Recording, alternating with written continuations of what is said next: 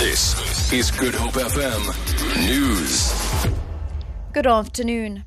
Arts and Culture Minister Nathi Mthethwa says President Jacob Zuma will not be removed from office and will complete his term.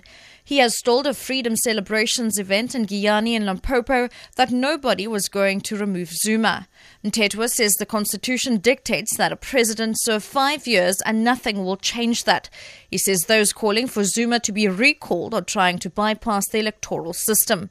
Mthethwa was speaking as thousands of South Africans marched in Cape Town, Durban and Johannesburg in favour of calls for the president to step down.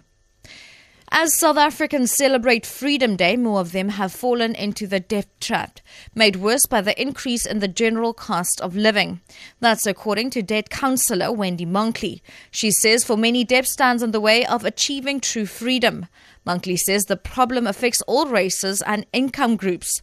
The latest quarterly reports released by the National Credit Regulator shows that South Africans are burdened by personal debt. The Nyanga Community Policing Forum and several other community structures have handed over a memorandum of grievances to the top police management of the Western Cape. The community is requesting more manpower at the local police station, as well as another police station to serve the greater Nyanga area. The march follows a series of murders in the township over a period of 2 weeks in March.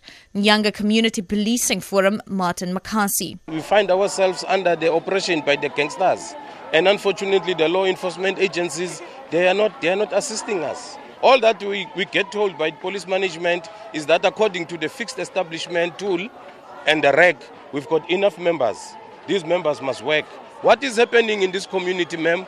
The community is being killed. The police members themselves are being killed. Nobody is safe here.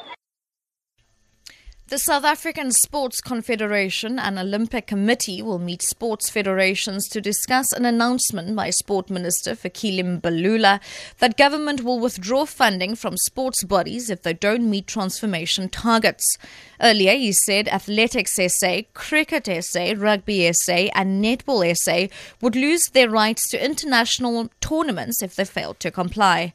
SASCOC CEO Thabi Reddy says it will assist sporting federations to prepare so-called transformation barometers.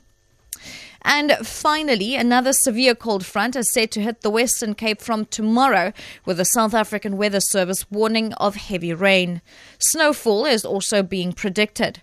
Western Cape Department of Local Government, Environmental Affairs and Development Planning spokesperson James Brent Steyn has warned people to be vigilant. Last week, heavy rains, gale-force winds and rough seas were experienced across the Cape Peninsula. For Good Hope FM News, I'm Shirley Barnes.